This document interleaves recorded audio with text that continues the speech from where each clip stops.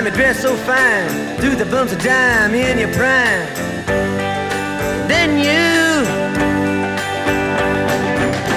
people call, say beware doll, you're bound to fall. You thought they were all kidding you. You used to laugh about everybody that was hanging out. Welcome. This is Michael Volkov, and this is episode 205 of Corruption, Crime, and Compliance. Our episode today is How to Audit Your Compliance Program.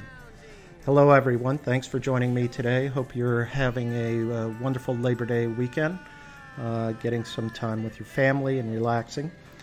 I thought I'd address a perennial issue that all chief compliance officers struggle with, which is how to audit your compliance program and how to do it in a meaningful way and give you some good insights. But before we get started, let's start with a word from our sponsor, Steele Compliance. Steele Compliance is the global leader in compliance and ethics management.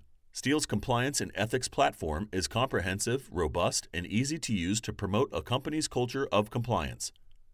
Steele partners with the world's largest, most respected companies to deliver compliance products and services that help organizations embrace a culture of compliance while protecting their brand. Building an ethical culture is a complex undertaking that requires a detailed understanding of the global compliance environment, considerable time, and specialized expertise. Steele's end-to-end ethics and compliance platform is designed to provide compliance officers with the solutions they need to proactively address changing regulatory and reputational risks. Steele's ethics and compliance automated platform offers critical functions designed to promote a speak-up culture to advance employee engagement, reporting, and incident management, investigate promptly and fairly potential incidents to ensure compliance with your organization's code of conduct and applicable laws and regulations, including anti-corruption, anti-money laundering, antitrust, sanctions, cybersecurity, and data privacy. Manage your organization's compliance policies and procedures to ensure that policies are updated and disseminated effectively so that employees understand your organization's compliance requirements. Educate and engage your organization to promote understanding in how your compliance program applies to day-to-day operations. And evaluate and monitor your organization's business partners, vendors, suppliers, and customers to mitigate risk and ensure adherence to your organization's ethics and compliance requirements. To learn more about Steele's compliance solutions, please contact us at email steeleglobal.com or call 415-692-5000. So let's turn to the audit of your compliance program, and let's first sort of set the framework for what we're going to look at and the reasons why we look at it. We start with what I call the basic factors that are given to us through the Justice Department and also the Department of Treasury's Office of Foreign Asset Control, both of which have provided significant compliance documents.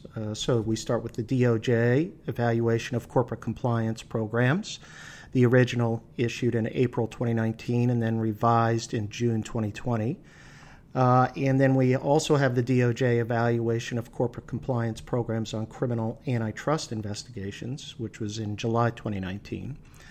And then finally, a framework for OFAC compliance commitments, which was in May 2019. Now, I didn't mean to leave out the FCPA guidance, which is a resource guide put out by the Justice Department and the SEC, and also recently revised in July 2020, the second edition. But these documents, I think, help to set out, basic compliance principles. One, the fundamental three questions that we always ask is the program well designed? Is the program effectively implemented? And third, does the compliance program actually work in practice? And that's what we're trying to get at in our audit. And the starting point, obviously, is a risk assessment, and allocation of resources, and then we go to other requirements that go along with that, including specific risks, policies, procedures, and other factors that we're going to go through here carefully. So the important issue that has to be sort of balanced at the beginning is we're going to have qualitative and quantitative measures. Some qualitative measures or answers or sort of inquiries we have to realize is not something that's measured, or it may be a binary type of question, yes or no, do you do certain things? But the important thing is to look for metrics that you can also start to audit and measure. Just like the way that I talk about how you use data, how you use compliance-generated data, and what do you measure and why, and what are you looking for. So the audit to me has to be a sort of mixture of these two inquiries of qualitative and quantitative, and where you draw the lines on some of those. So let's go through the elements, and this is keyed to the Department of Justice's guidance, because I think it's a good sort of document that provides a framework, obviously for assessment and for audit purposes. So, for example, let's start with the first element is compliance program design. And within that, we start with obviously the fundamental risk assessment. Has a risk assessment, for example, been completed in the last 3 years? That will turn into, that's obviously a qualitative question, which means that it's kind of yes, no, or we haven't. But does the risk assessment cover, let's say, the following areas of risk? And this is just an example: anti-corruption, antitrust, let's say you're in the healthcare sector, anti-kickback, anti-money laundering, charitable contributions, conflict of interest, cybersecurity, data privacy, gifts, meals, entertainment, insider trading, invoice to payments processes, third-party risk management, and say trade sanctions. We then have qualitative type questions like, is the risk assessment periodically updated, at least annually? Does the risk assessment include quantifiable risk ranking or rating systems? And does the risk assessment include surveys and analyze data from the surveys? And are those surveys, let's say, updated as a way to update your risk assessment? And if survey data is used, has the data been tested or sampled to ensure accuracy and reliability? But nonetheless, that's the one element that I would say includes the survey data as something to sort of measure and then maintain and then monitor as you go along when you update, let's say, the survey process. Moving to the second element of compliance program design, we talk about policies and procedures. Does the company maintain an ethics and compliance code of conduct? Has the company adopted policies and procedures for the following risk areas? And list all the risk areas that are pertinent to your company depending upon your industry, depending upon the regulations, if you're a regulated industry. And then ask the questions, has the company's code of conduct been updated, let's say, in the last 3 years? Have policies and procedures been updated in the last 3 years? Are business representatives included in the policy design, updates, and rollouts of new or modified policies and procedures? And then I would get to this element, which is the testing of your compliance program. In other words, have policies and procedures been tested for compliance with the requirements in the last 3 years? So, for example, you may test your anti-corruption policy to make sure that the policies are being followed. Third-party risk management, are the procedures being followed? And in this process, when you test against your policies and procedures and your controls, you will determine, and usually the testing should be done through sampling. You're not going to pull every specific procedure and documentation of the procedure. So, for example, in gifts, meals, and entertainment, you may pull a sample of certain transactions to make sure that they're documented, that they were properly documented, and then you will maintain statistics on that and maintain data on that in terms of what your performance is in that area. So for each policy, there should be a review and sample control to determine a representative rate and quality of compliance with that policy requirement. Going beyond just the testing issue, are policies and procedures subject to a policy management committee planning and process? Are they accessible, the policies and procedures accessible in foreign languages? Are they published in a searchable format? Does the company track access to policies and procedures? In other words, the number of hits on an intranet site. And for tracking purposes, has the technology and accuracy of data been verified through testing and sample review? Remember, I'm a big advocate for testing and sampling as a way to conduct audits and to monitor your program, and then, therefore, to determine when further investigation is required, further inquiry is needed. Do the company's internal controls include specific rules and requirements that correspond to those contained in policies and procedures? Meaning, have your policies and procedures been translated into your internal controls? Third area for program design is training and communications. And this, to me, is an important area, obviously, because of the need to conduct robust training and to communicate your program throughout. So does the company provide annual training on its code of conduct? Does the company provide training programs tied to the specific risks which we've already identified in our population and specific policies and procedures? Is the training program tailored to employees in risk-based control positions?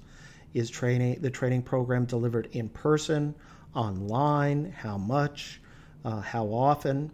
And you need to break into, again, data here with regard to participation. Has in-person training or online training been provided to third parties? Again, tracking that information. Do training programs allow for questions to be asked? If it's just a canned presentation, how are you going to get the feedback? Does your training program include lessons learned from past misconduct and other types of questions around this? And how are we determining whether the training program improves employee behavior? Does it have an impact on our rate of misconduct? And are employees tested on what they have learned? If data is available for attendance, test results, review and sample that data for attendance confirmation, evaluation results, and overall compliance with testing requirements. Now, with regard to communications, this is an area where things can get interesting, because here we has senior management communicated its position on employee misconduct and the compliance program? In-person meetings, emails and social media. I would track numbers here. Company-wide messages, code of conduct messaging, video messaging, social media, I mentioned earlier, should be a part of this as well. So let's measure this. Does the company release annual employee reporting metrics, annual employee discipline information? And does the company make available guidance on ethics and compliance issues? Again, these are all areas that can be measured, data can be tracked, and performance can be evaluated. Next, we look at confidential reporting and investigation process. Does the company have a reporting system that includes anonymous reporting? Has the company publicized the existence of its reporting system, and where? Is it referenced in the code of conduct, policies and procedures, messaging related to ethics and compliance, in-person and online training, in-person meetings, emails, and social media? And does the company measure the number of reports and the types of reports? But most importantly, does the company measure the number of reports outside the reporting system? In other words, reports to supervisors, human resources, walk-ins, legal and compliance. All of this should be tracked. And companies that I see often are just limiting their reporting and calculations here of data just to their reporting system. Incidents have to be tracked. And does the company classify the reports and incidents by category? Does the company report publicly the effectiveness of its reporting system? And does the compliance function have full access to the information collected by the employee reporting system? Often we see situations where HR maintains data but doesn't share it necessarily with compliance. So we need to verify the accuracy and completeness of the employee reporting system by sampling and testing data collected and reported in the company. We also need to look at our investigation system. Does the company triage the employee reports to determine the seriousness of the allegation? Are investigations conducted in accordance with a publicly available investigations policy? Are they properly documented? Are they promptly completed? And are employee reporters informed of the status of their investigation and the resolution of the investigation? And does the company make an effort to ensure consistent disciplinary actions are taken in response to employee misconduct? Does the company track and collect data on employee concerns to identify patterns and trends relating to culture and employee misconduct? Again, we need to verify the accuracy and completeness of investigations by sampling various categories of investigations, reviewing the investigation files to confirm compliance with investigation policies and overall requirements. Again, part of our audit. We then have a whole area of third-party risk management where we have a risk-based and hopefully integrated process. Does the company maintain a risk management program that corresponds to its level of third-party risk?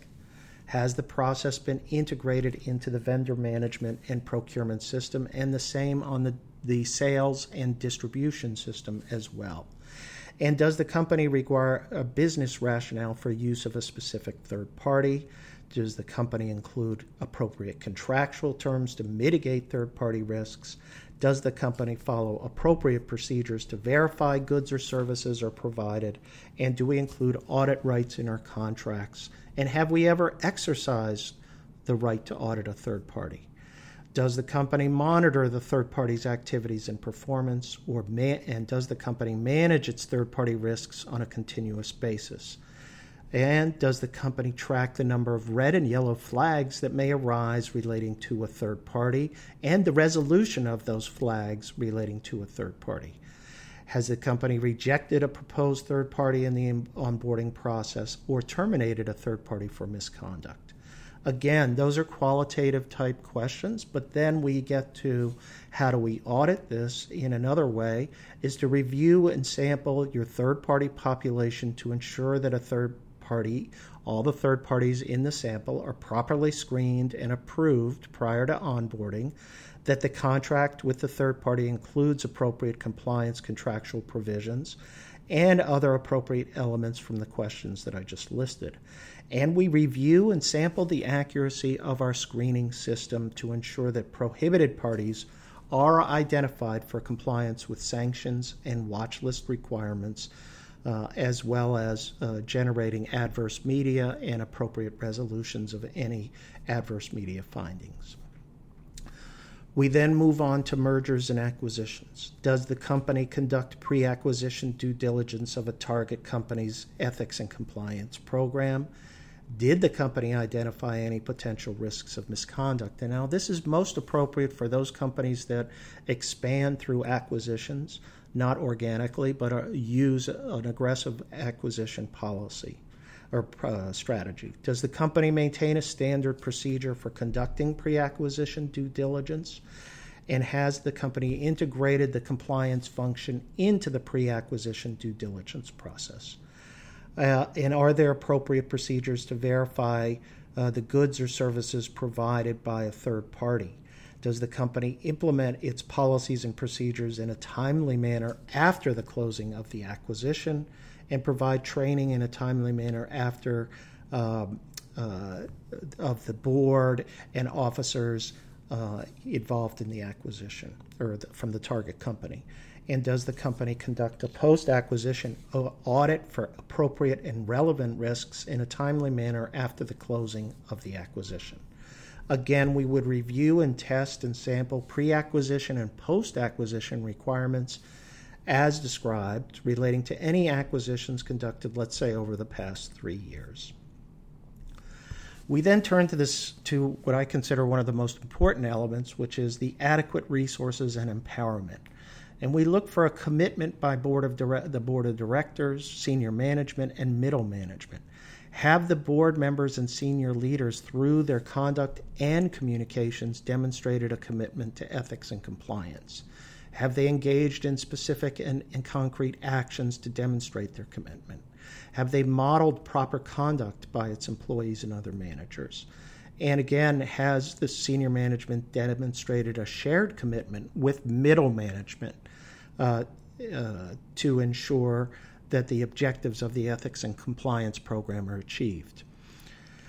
Does the Chief Compliance Officer meet and report to the full board or a subset committee dedicated to compliance at least for 30 minutes on each occasion?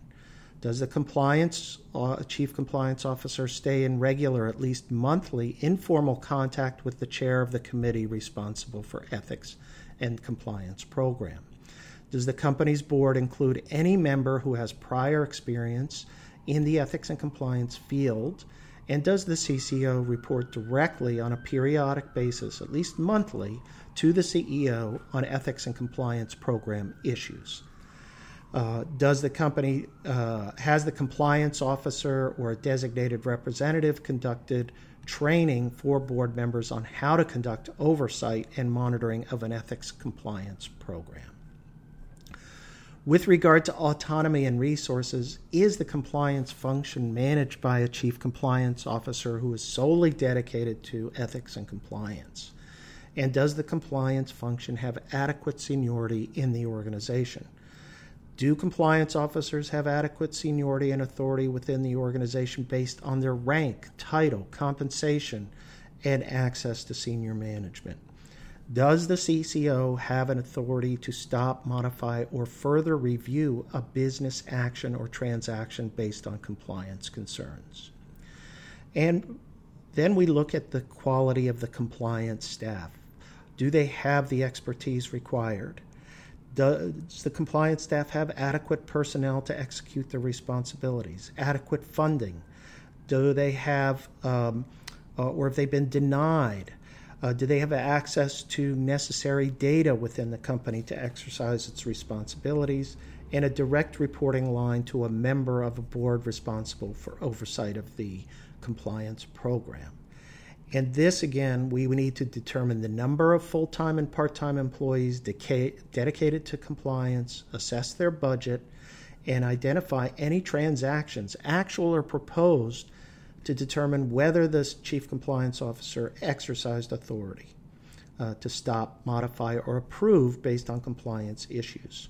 Review the qualifications of compliance staff to assess your experience and qualifications, and review board meeting minutes and slide decks to sample and verify Chief Compliance Officer's role and interactions with the board or appropriate committee.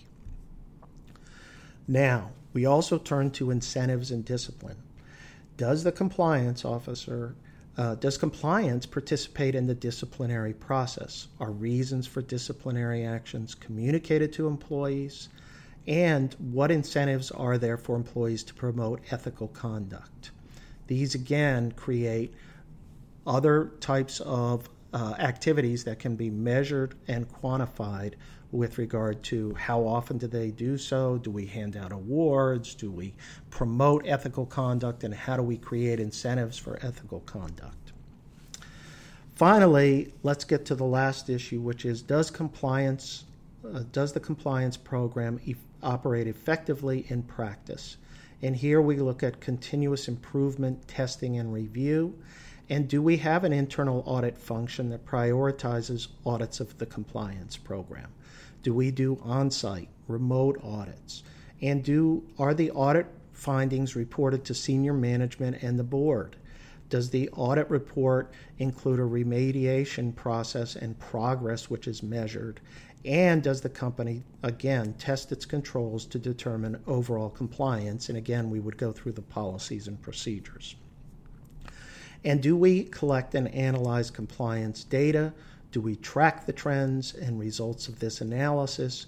And do we measure our culture? Does the company measure our culture in regions, product lines,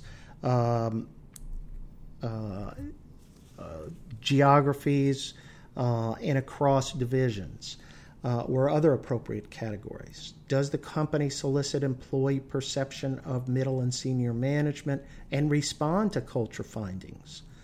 And do we also conduct appropriate internal investigations, which we've talked about? And do we determine root causes, system vulnerabilities, and accountability lapses, including with management and senior executives? And do we share our internal investigation results with senior management? So all of this includes a root cause analysis, and builds and assesses the controls and opportunities for root cause analysis and how they're handled. And I want to just take a moment before we wrap it up to talk about financial controls, because this is an area that is really important and where compliance needs to get involved more and more into the assessment of financial controls, particularly in those functions that overlap with the compliance function. Does the company, for example, prevent segregation of duties conflicts? Are any of the company's financial controls subject to a manual override? Does the company pay any employee sales commissions, third-party sales commissions?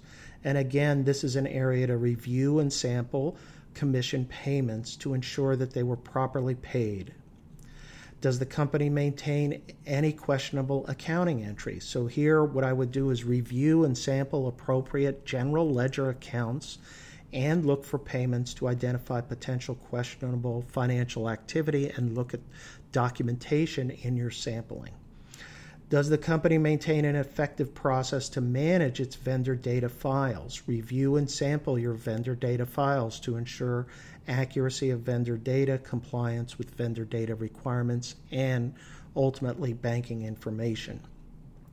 We will also look at documentation and sampling of reimbursement for gift, meals, travel, or other business-related expenses.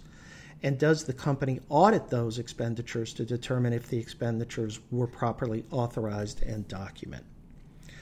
Finally, does the company require an invoice, purchase order, or other documentation before approving payment from a vendor or supplier? Do they ensure that such requirements are satisfied before issuing a payment to the vendor or supplier? And does the company regularly audit these payments to ensure that financial controls are followed? Again, reviewing and sampling invoice to payment process to ensure the accuracy of payments and compliance with vendor payment verification procedures. Does the company also maintain adequate controls to ensure that payments from distributors, sales agents, and other intermediaries are adequately documented and in accordance with specific requirements of contracts or purchase orders? And we also will look at the issue of controls over rebates, promotional allowances, and other sources of funds to third-party intermediaries, and adequately monitor and test such payments to ensure that controls are being followed. Well, I know that's a lengthy list, and I'm going to urge you to take a look at this issue by referencing first the compliance guidance that is out there, using those categories, and then injecting into it data and sampling that can be used on a variety of these issues. So thanks for your patience. I know this has been a longer episode, but I wanted to make sure we covered all of the relevant issues. And take care, and we'll see you next week. Thanks again for listening to Corruption, Crime, and Compliance. Please subscribe to the podcast series. The Volkov Law Group believes that every company should have a robust ethics and compliance program. Experience and research show that ethical companies are better performers in the global marketplace. You can learn more about the legal and compliance services we offer at our website, www.volkovlaw.com. You can also follow our award-winning blog, Corruption, Crime, and Compliance, and our podcast series. You can contact Michael Volkov at his email address, mvolkov@volkovlaw.com. Seem so proud about having to be scrounging your next meal. How does it feel? How does it feel to be without a home?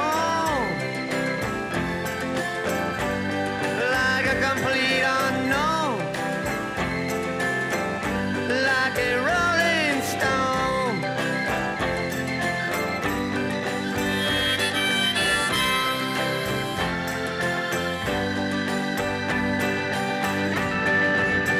Oh, you've gone to the finest school, all right, Miss Lonely, but you know you only used to get juiced in it.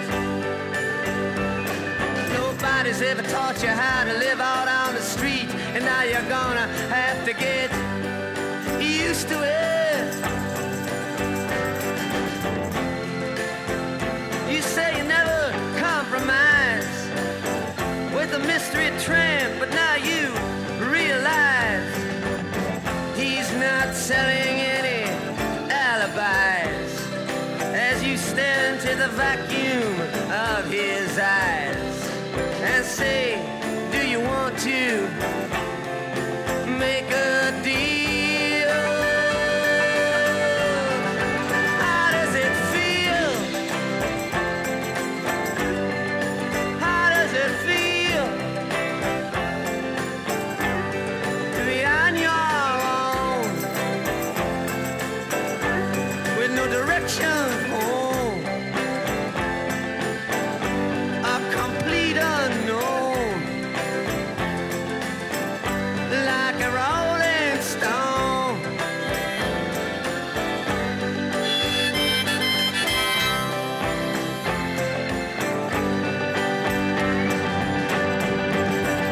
Ah, you never turned around to see the frowns on the jugglers and the clowns when they all did tricks for you.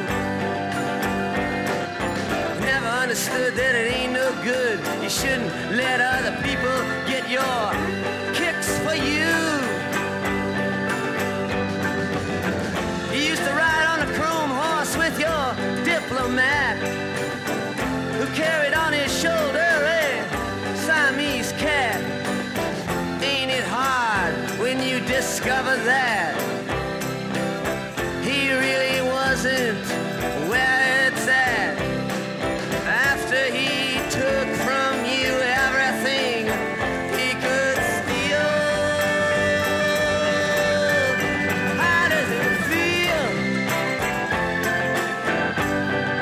How does it feel to have you on your own with no direction home, like a complete unknown,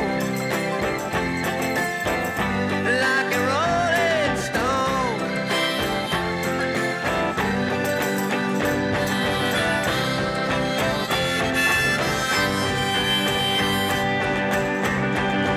Ah, princess on the steeple and all the pretty people, they all drinking, thinking that they got it made, exchanging all precious gifts. But you better take your diamond ring, you better pawn it, babe. You used to be so amused at Napoleon in rags and the language that he used. Go to him now, he calls you, you can't refuse. When you ain't got nothing, you got nothing to lose. You're invisible now, you got no secrets to conceal. How does it feel? Ah, how does it feel?